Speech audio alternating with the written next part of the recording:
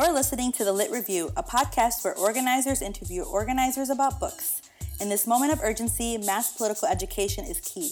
We recognize that political study is not always accessible for a variety of reasons. Our goal with The Lit Review is to be a resource that brings out key information from relevant books to the masses. Think SparkNotes in podcast form. I'm one of your hosts, Monica Trinidad, and thank you for listening to The Lit Review.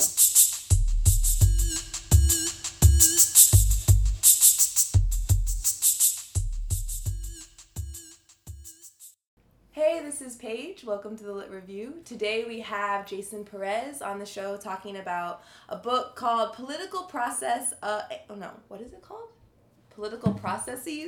and the Development of Black Insurgency by Doug McAdam. And I've known Jasson for a couple of years. He's someone that I always have turned to for questions about organizing. Really, really brilliant. Jasson, do you mind introducing yourself a little bit? Hey, what's up, everyone? My name is Jasson Perez. I've been an organizer for, I think, about 16 years now, but a happily retired organizer, and doing what all good organizers do, which is then go into the academy and live off of that authenticity so that people cannot question what I say at panels. Right. That was a joke. So Jasson will be bringing sarcasm today. A lot of it. Can you talk about why you picked this book? Yeah. So I think I found this book on accident. I think it was at Powell's. Just like looking through the books, and then I think it has in the title, right, but I think what got me was like Black Insurgency. Mm-hmm. Like that was like I was like, oh man, I love Black Insurgency. But no, because a lot of times social movement books, right? Usually, at least how I was taught is like, you read history books of social movements. You read theory and critical theory or philosophy of social movements. And you read like a lot of biography and autobiographies of like social movement actors and like all the things that they did and like and I think I kind of like run the course on those kind of books throughout organizing, because I only got to this book, I would say like maybe 4 or 5 years ago at the most, right? This is like it's actually a fairly recent book in terms of like for when I was organizing, and it really spoke to me. And I think one thing that really spoke to me was like there was like this chart, and I think it's the chart that is kind of like conditioned like all of my work. Posting in this chart, where it was just this chart of like social movement activity from 1954 and when desegregation happened. Yeah. And then it shows when the Montgomery bus boycott happens, and there's like this blip of like direct actions going on. Mm-hmm. And of course this chart is tied to the New York Times index, right? So it has its issues, but like like in sociology you have to like kind of stick to one index. And then it shows like this huge spike in like 63, 64, 65. And there was a pretty big spike in like 60, 61, which was like when SNCC was forming, like when the sit-ins started happening. And I was like, wow, that's amazing. And then it goes on to just to explain how that chart is a big deal, and like how these moments of disruption are important. Kind of getting off point here, but so I just felt like, oh, this is a book that kind of that explains, that does a good synthesis of like history, like analytics or metrics that you learn in organizing, and like I think in more kind of like broader big scale organizing, like so when I was at SEIU, usually you're thinking of like organizing anywhere, when we talk about a base and like in labor, you're usually talking anywhere from like 1,000 to 70,000, or bigger unions 200,000, right? Like that's like the scale you're thinking of. It's not like community orgs where it's like, let's get our 500 members out or whatever, so and that's like what's considered base building. So it just all those things spoke to me. And then I liked how he spoke about political processes, and also, I guess, and I didn't know this at the time reading the book, but there was like a lot of, in the social science literature, there was a lot of, on social movements, there was a lot of work around resource mobilization theory, right? Which is the idea that like people get a ton of resources, right? Mm-hmm. Communities that are normally marginalized get a lot of resources, and then they're able to act out. They have the means then to be able to like resist and fight because they have all these resources, right? And that's basically resource mobilization theory. Some of it's like through like, collective self-help. Some of it is through like, like foundations. Some of it's through government things, government interventions, or social, democratic policies that give folks more money.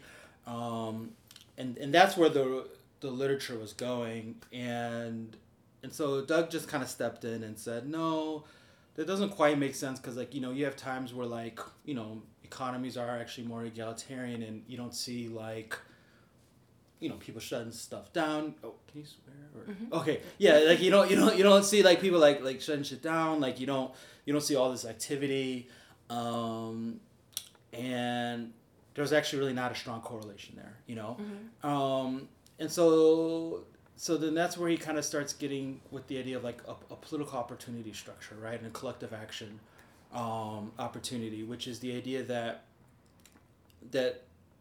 there's certain levels of discourse that has to happen, and there has to be an understanding that if I go out there and take this risk collectively and individually, there's going to be a certain amount of political reward, not in a self-interested sense, right? Yeah. But that it will be meaningful to moving along this thing called social change, right? So something like 54 all of a sudden is that, right? In terms of desegregation, right, which is kind of like, becomes like this signal of, if we keep on doing this kind of activities, there is political opportunities out there where we will start to consistently get rewarded, right? And so that's what Doug emphasizes, saying that it's about political opportunity structures. And then he goes on to say, though, that political opportunity structures are either, moments that happen to you or moments that you can create, right? So like, one that happens to you is the Supreme Court saying, right, you can desegregate schools. Ones that you create, though, are the Montgomery bus boycott. And I just felt like that was just a simpler, easier framework for me. I felt like it wasn't as dependent on like, oh, will people get these things or not get these things. And then also I think, which, I've got a lot of freedom does some of this work. Oh man, God forgive me. I think his name is Alden Morris does some of this work, he's a scholar who did most of like the early kind of social movement theory, civil rights, what happened in the South to cause this thing, and he kind of centers it all in churches, which then Charles Payne kind of moves against, saying that it's actually, activists are the ones that move these churches to action, not like that churches were innately these places where that, arguing that churches actually were very conservative spaces that didn't want to take positions and take stands, and those organizers stepping in and making then churches take these stands due to being able to move the congregation. And so... yeah, so that stuff was dope. Sorry, I totally forgot what I was going to say. So I have a random anecdote. It's not random. So I didn't realize this, but I remember when you were reading this book and you saw that chart. And so I was there, and this was at a point when I'm like just starting to like start to organize and be aspiring towards that. And I'm also trying to read a lot. And I remember, I don't know what I was reading, but I'm sure it was like, more like Freedom Dreams, like that, historical narrative of like what happened. And it was helpful, and those books are important, absolutely. And I think, but I remember you showing me this chart, and I knew it was important, but I didn't quite gather. I was like, but it's a chart. None of my books have charts. And at the time, it was so important, and I've thought about that so much over the past several years, and that chart has come to mean more and more and more to me over time. And I think particularly when we talk about the Black Lives Matter movement and all the things that have been going on over the past year, there's a lot of comparisons that get made, and that's always. It's useful to some extent because I think it helps people understand the seriousness of the situation and to feel like they're a part of something important and that it's worth the struggle. But history is always, things aren't the same, and we have to be careful of how we compare ourselves. But also that in that chart, what I remember you emphasizing is like there was so much going on. Like that every event I had ever been to at that point, every political event I'd been to in the past 2 years was like 2 weeks worth of the civil rights movement. And that point that you made, and I'll never forget that, right? Of just like all those moments where I felt power in our movement and just trying to imagine, and we have had power, right? That power is real. And I think, but I guess that chart, how I remember it and what I'm hearing you say now is it's just that you had so many things going on and you had so many different kinds of organizations that were able to work together in ways that I don't necessarily see right now happening in the same ways.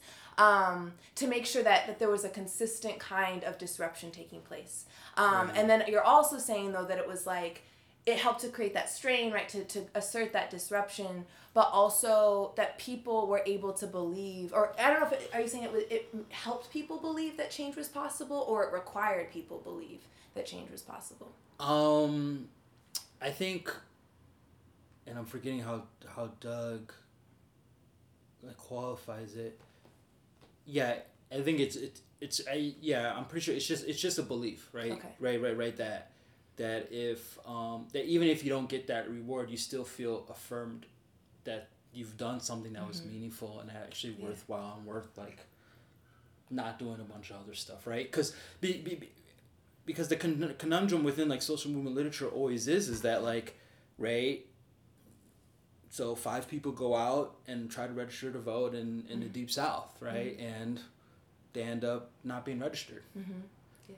So then how do you turn around and get more people to do that? And then how do you have that moment where once upon a time only one person would do it every 3 months, and then all of a sudden you're having 300 people doing it within 3 months, and if anything you're seeing an intensification of like cops coming and like like more disciplinary power and like all these different things coming towards you, and so he argues that not through resource mobile, like not that there's more resources available, or like if they lose their job they'll still have this and this and this to fall back on.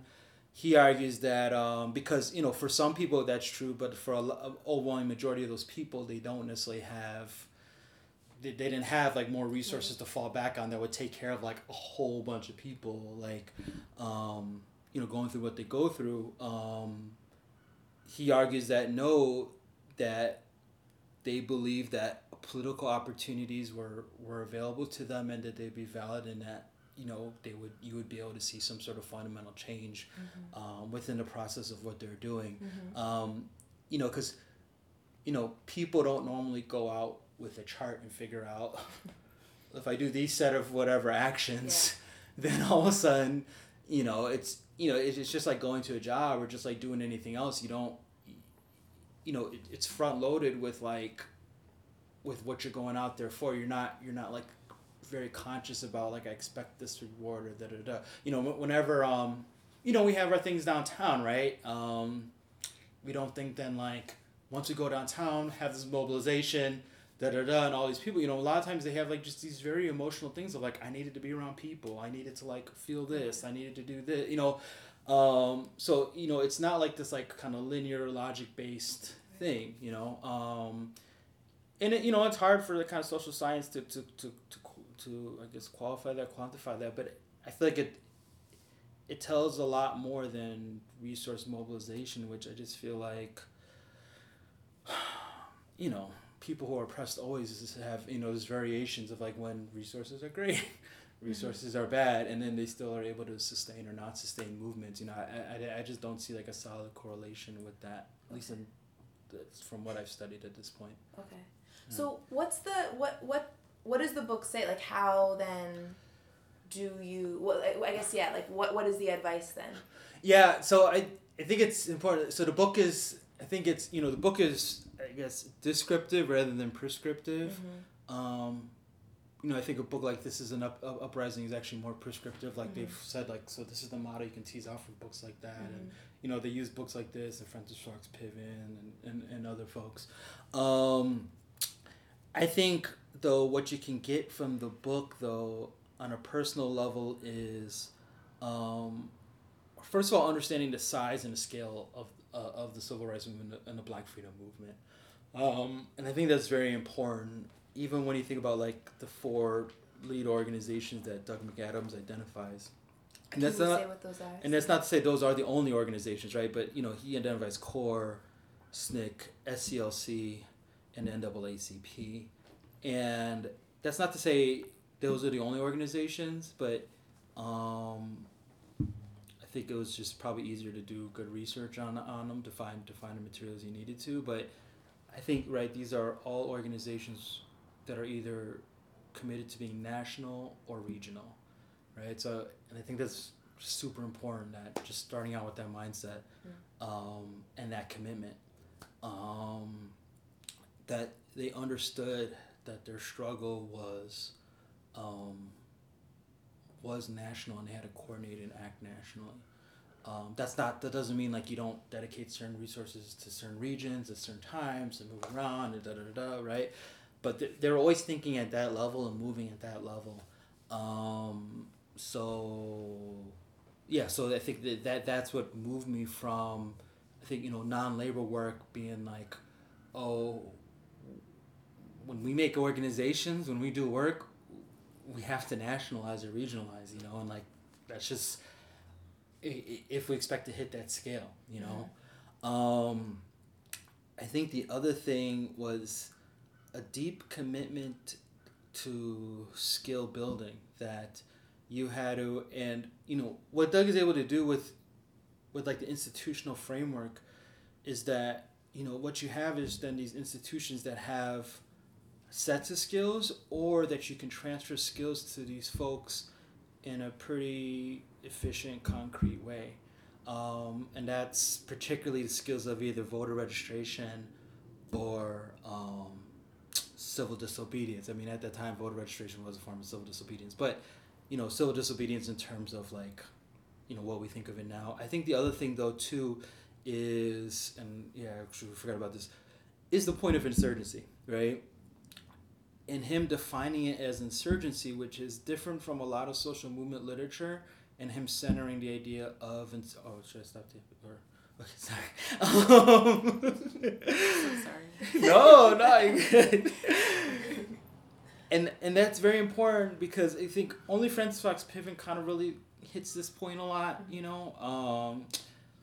but it's the idea that movements had to focus themselves on, like, how do you make the conditions ungovernable for the powers that be, right? And that it's not about, me coming into organizing, right? It was always about, like, you have the demand, or you have the issue, you have to have this coherent campaign, and it's got to, like, find the target, and you find, like, that one target over there, and then right?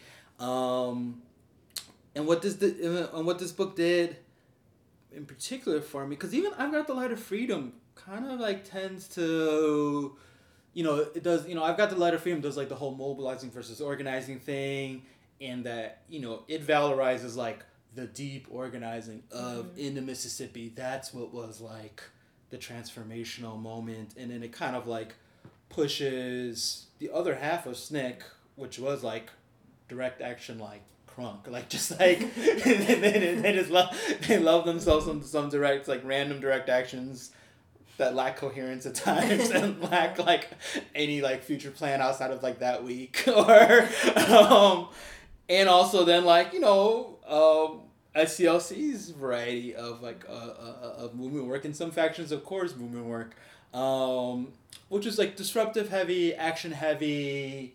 We're not trying to embed ourselves here for, like, years or even months. Like, it wasn't that. And so I think currently there's been always this real big emphasis on like we got to get in deep with folks, we got to like be like a part of and like inside the community, and then like there will be like this flowering of a moment, and I think like books like McAdam's kind of contest that point of view that there can be outsiders, and as long as they build a meaningful relationship with the folks who are quote unquote on the ground, I don't necessarily like the term, but that first of all, a lot of disruptive power can happen. People will act out of their own, what they believe to be their own self-interest, collective interest. But then also that you can build real confrontational power and disruptive power that then causes, in our sense, right, a federal government and local governments to change their policies, fundamentally change their legislation. I think. Yeah, and I think, it gets minimized, but it is important to say that, what McAdams is covering, right, is, is why we have the right to vote, as Black people, is why we have even just kind of basic civil rights legislation that, and I think it's important also to note then, right, that like, so it took like basically it being impossible to govern and the National Guard having to be consistently brought in, and what we start to see become, right, the militarization of police, right, because the militarization of police as we understand it nowadays and the expansion of jails and prisons to be able to take in prisoners.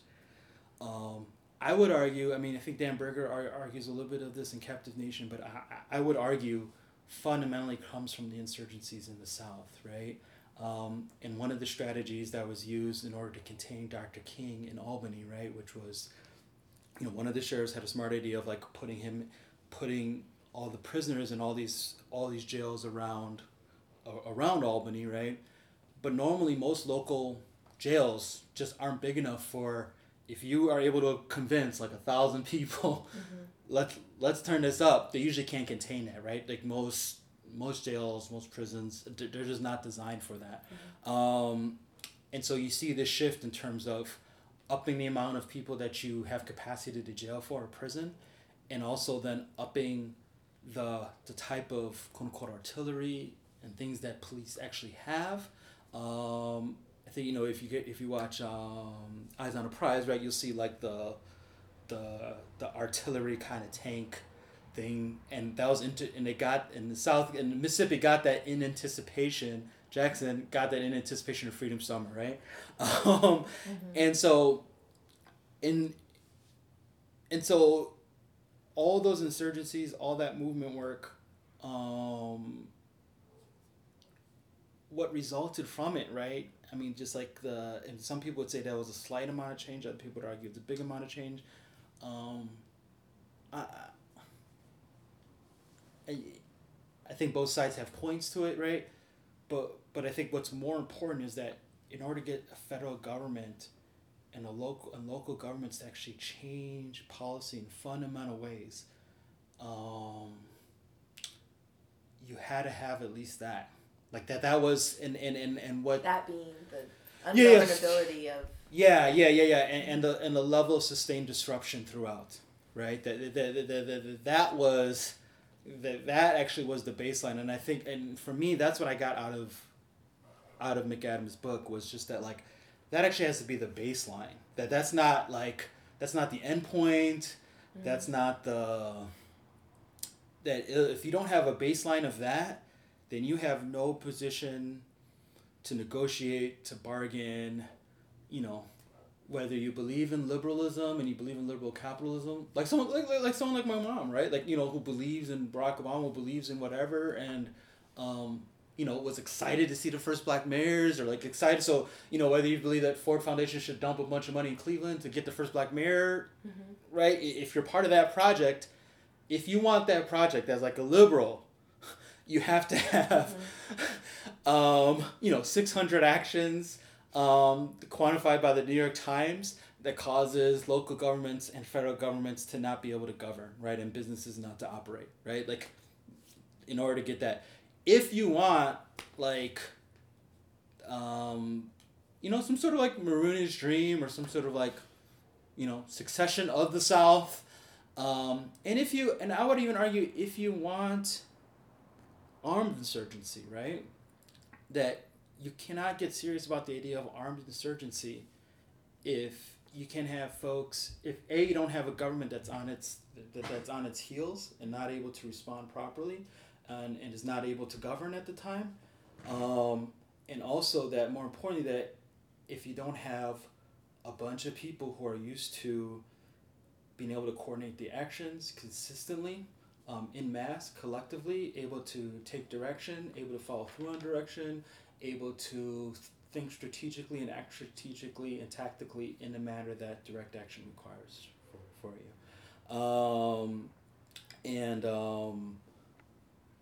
So, I always see first of all, I always see like the nonviolent versus violent divide is actually a bogus divide. The state understands civil disobedience, particularly black civil disobedience, as violence, right? You don't get an artillery truck in Jackson, Mississippi, because you're expecting, unless you don't understand it as that. And in Eyes on the Prize, actually, there was this white lady who was like, and I think it was like the Memphis sit-ins in her beginning, and she was like, they're acting like this is nonviolent. I find it if they want to like sit down, and like doing this thing, like to me that feels violent. Yeah, like a white woman having to eat lunch with a black person as a form of she's losing her rights. Yeah, and she saw that as violent actually, because and her point actually is that she's trying to critique the idea of like, no, this is coercive power causing me to not do things that I want to do, right? So she understands coercive power as violent, right? And other people make that argument. Other folks, of course, didn't understand coercive power in that matter. So I think, back to the book though, I think that's what the book allowed me to understand, was that that this is the baseline, and that all the things that I was being taught up until now, about campaigns with demands, about issue-based organizing, and about how you get to them, right? Which is like, you have these like little actions. When you do direct action, it's like very, very targeted. It's very, very finite. You get on this thing. You go after the person. You get them to like, you're shaking the tree. All of a sudden, like the goods drop, and then, and that was just basically all wrong. That like what we needed to be teaching folks is, and having folks think too, because I think that's the other thing too, is that like the interpretations of what happened back then, and so how we understand our organizing now and activism now is we don't quite understand how to qualify and quantify it. So we're teaching ourselves, and I believe we're teaching ourselves and pulling the wrong lessons from it. And that's on the on the organizing end, right? You have like this deep organizing, big base building,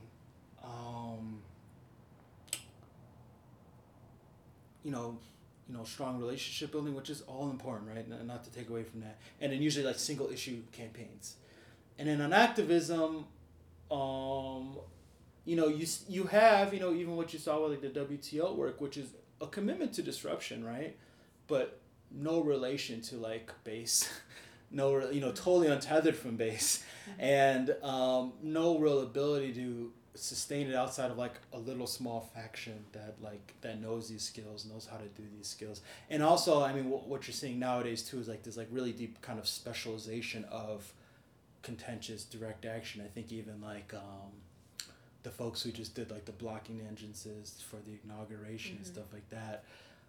Dope action, phenomenal. We need more of it. What we lack right now is a way to be able to communicate it so it can go to scale.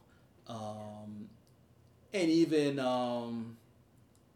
the kind of thing of like, hey, we're going to be doing this, what's so interesting about like the sit-ins and all these insurgencies was like, people usually knew about them and they were going to do them. And so like, and I don't know how you get around that. I don't know what that means. I mean, the landscape has changed because of what happened. I mean, the era that Doug is going over. I forgot the other part. Well, so I think I have a bunch of questions. One of the things that I think you're sort of connecting into now is like, so I have organized for the past couple of years, like really focusing on, like a direct action, which in our case has meant, right, like usually we're shutting something down, like a street, right, an event, a parade, things like that. And part of the issues that we run into in doing that is that there's very few people who know how to lead those things. And so the people that have been leading them, like myself, are burnt out. Yeah.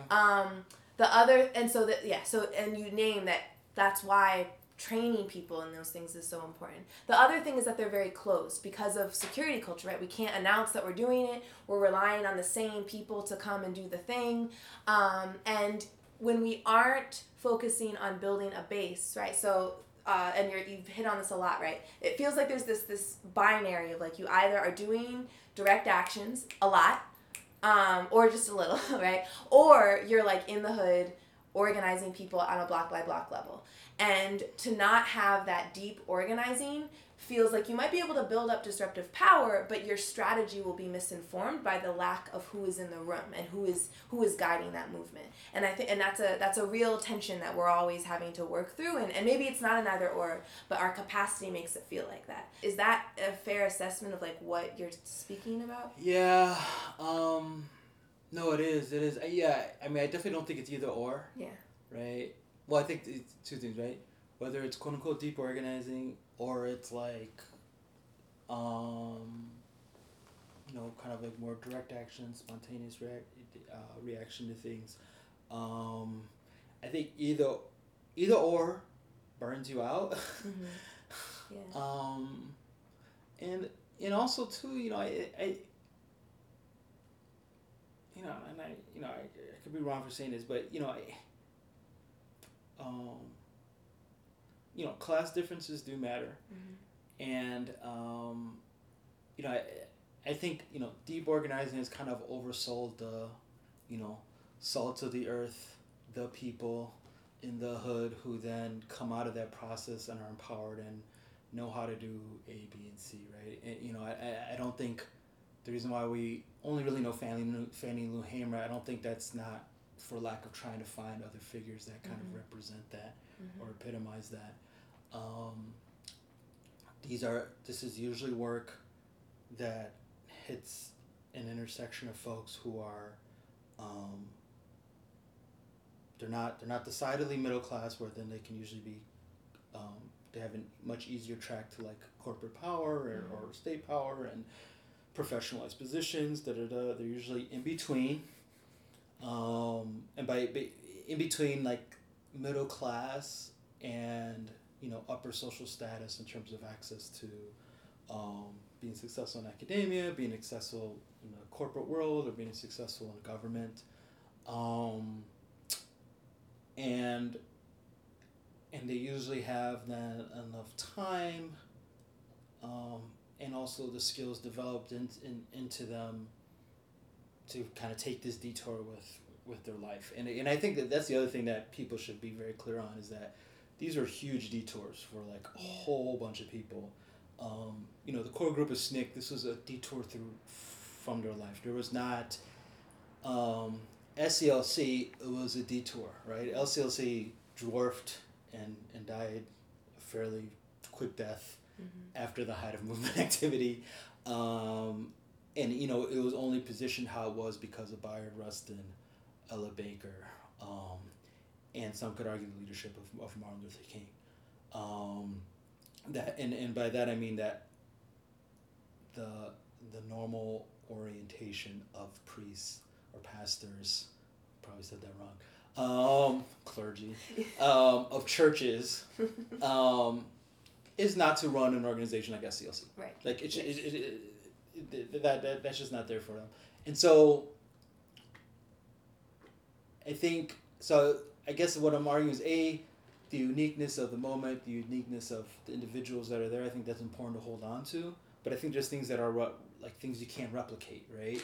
But I think there's also aversions that we have in the movement, or things that we want to essentialize and valorize, which, especially once you get to social science literature, it's just like they have, it kind of like speaks. It's just like there's no other way to explain these things, right? Like Doug McAdam has another book called Freedom Summer, and it's just kind of like, and I mean it's really good. It's really good.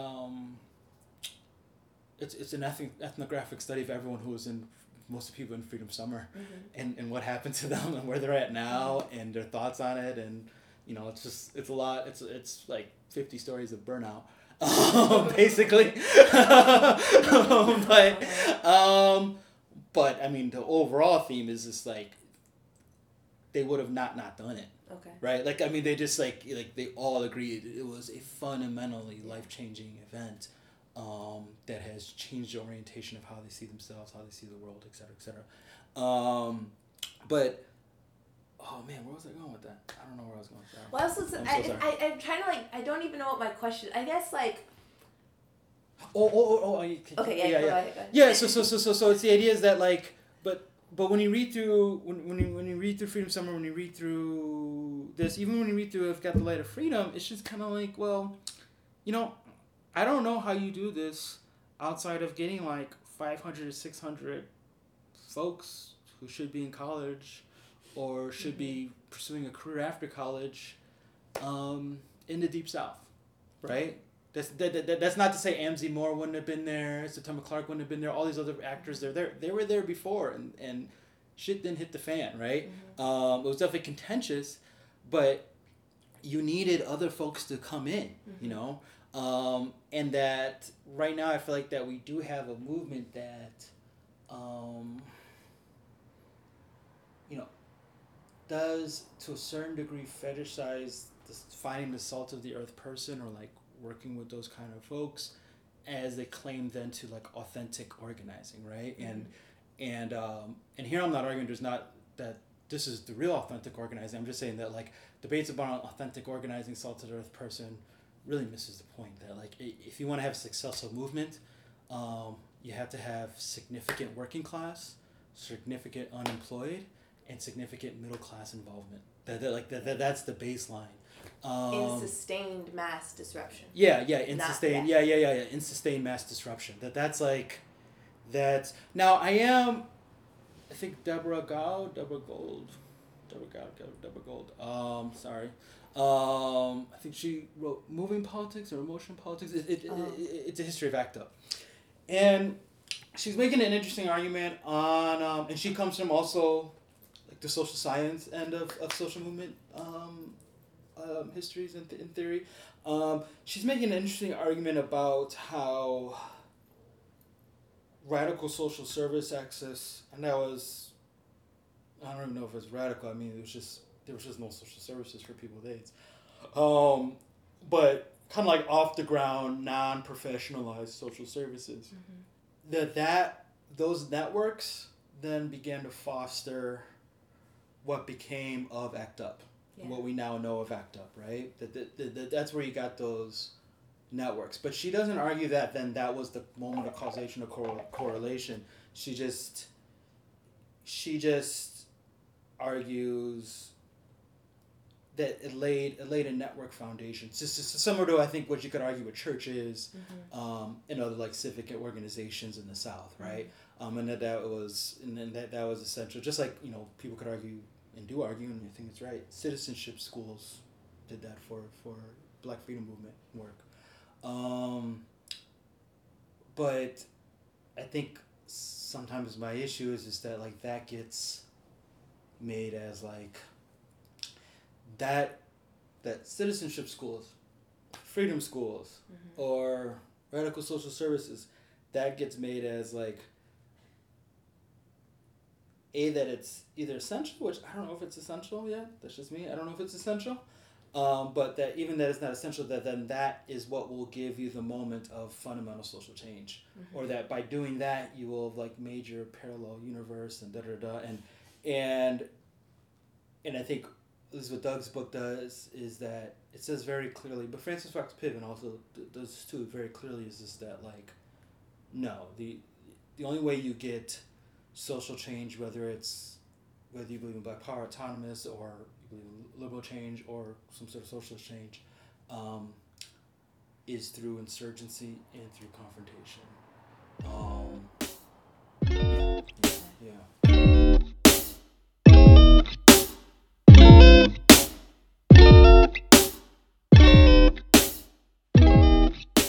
Thank you for listening to this episode of The Lit Review. I'm one of your hosts, Paige May. Tune in next week at thelitreview.org to listen to part 2 of our interview with Jasson Perez. Keep reading.